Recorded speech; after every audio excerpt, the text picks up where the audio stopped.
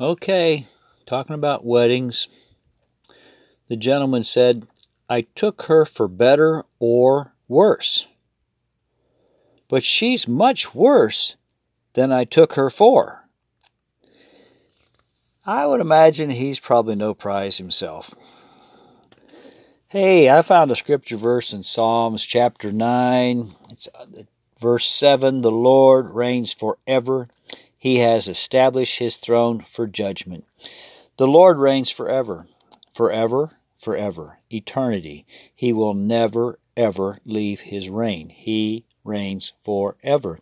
So if the Lord reigns forever, that means he looks out for us constantly. It's as long as we are looking his direction. We can't ignore him and to think he's going to continue to bless us. He will judge the world in righteousness. He will govern the people with justice. The Lord is a refuge for the oppressed, a stronghold in the time of trouble. Those who know your name will trust in you, for you, Lord, have never forsaken those who seek you. A few days ago, I came across that verse of Scripture, and it has been just sticking with me as we've been doing sunrise, sunset prayers. It's been fun to see God bring Scriptures to our remembrance and have us to pray them. And I just want to encourage you today, keep seeking Him. You know, sometimes Christian life is hide and seek. You're seeking and God seems to be hiding. Yeah, you heard that right.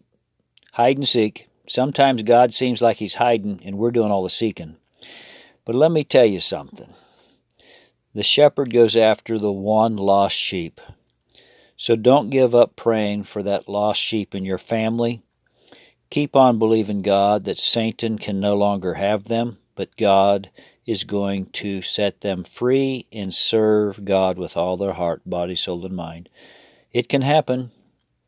I've seen it happen, and I want to encourage you to trust God for the impossible, because there is nothing impossible with our God. Let's pray. Father God, I thank you that you never forsake those who seek you. God, I thank you that you are our refuge and strength in the time of trouble. Lord, you govern your people with justice. May we recognize, Lord, that you will hold judgment upon the sinners of this world. You will hold judgment on the saints who fail to live up to what you have called them to do.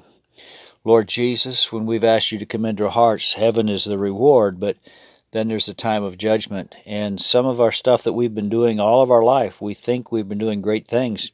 But God, we've been doing it with the wrong motives, and so they're just washed out of heaven, and we won't get the rewards for it. We'll make heaven, but there will be a bald-headed crown. We won't have much in the crown because we've done things out of selfish ambition. We've done things that will glorify us rather than glorify God. So God, turn your searchlight upon us and help us to do things out of the goodness of our heart and for the blessing of doing the work for you. Not that we get patted on the back and get recognized, but that you, Lord Jesus, will be lifted up through our lives. God, help these folks that's struggling with the pandemic right now. God, we have some in the hospital that desperately need a touch. We have others fighting the battle of cancer that desperately need the touch. We have some, Lord, that have knee replacements that need to be done. Lord, cartilages in their wrist need to be refixed. Lord, there's just so many different things. Sinus cavities that need to be healed. In the name of Jesus Christ of Nazareth, Lord, we live here in Kansas City in the capital sinuses of the world. There's no other nation, no other place in the world, I don't know, that has greater sinus problems than Kansas City. And so, God, bless our folks, Lord, that are struggling with that, Lord. And may the peace of God that passes all understanding be our portion. For, God, nothing in our life has caught you by surprise. Oh, it surprises us from time to time, but nothing surprises you. Thank you, Lord, for having everything under control in our lives today. And, Lord, we give you tomorrow. Amen and amen. God bless you.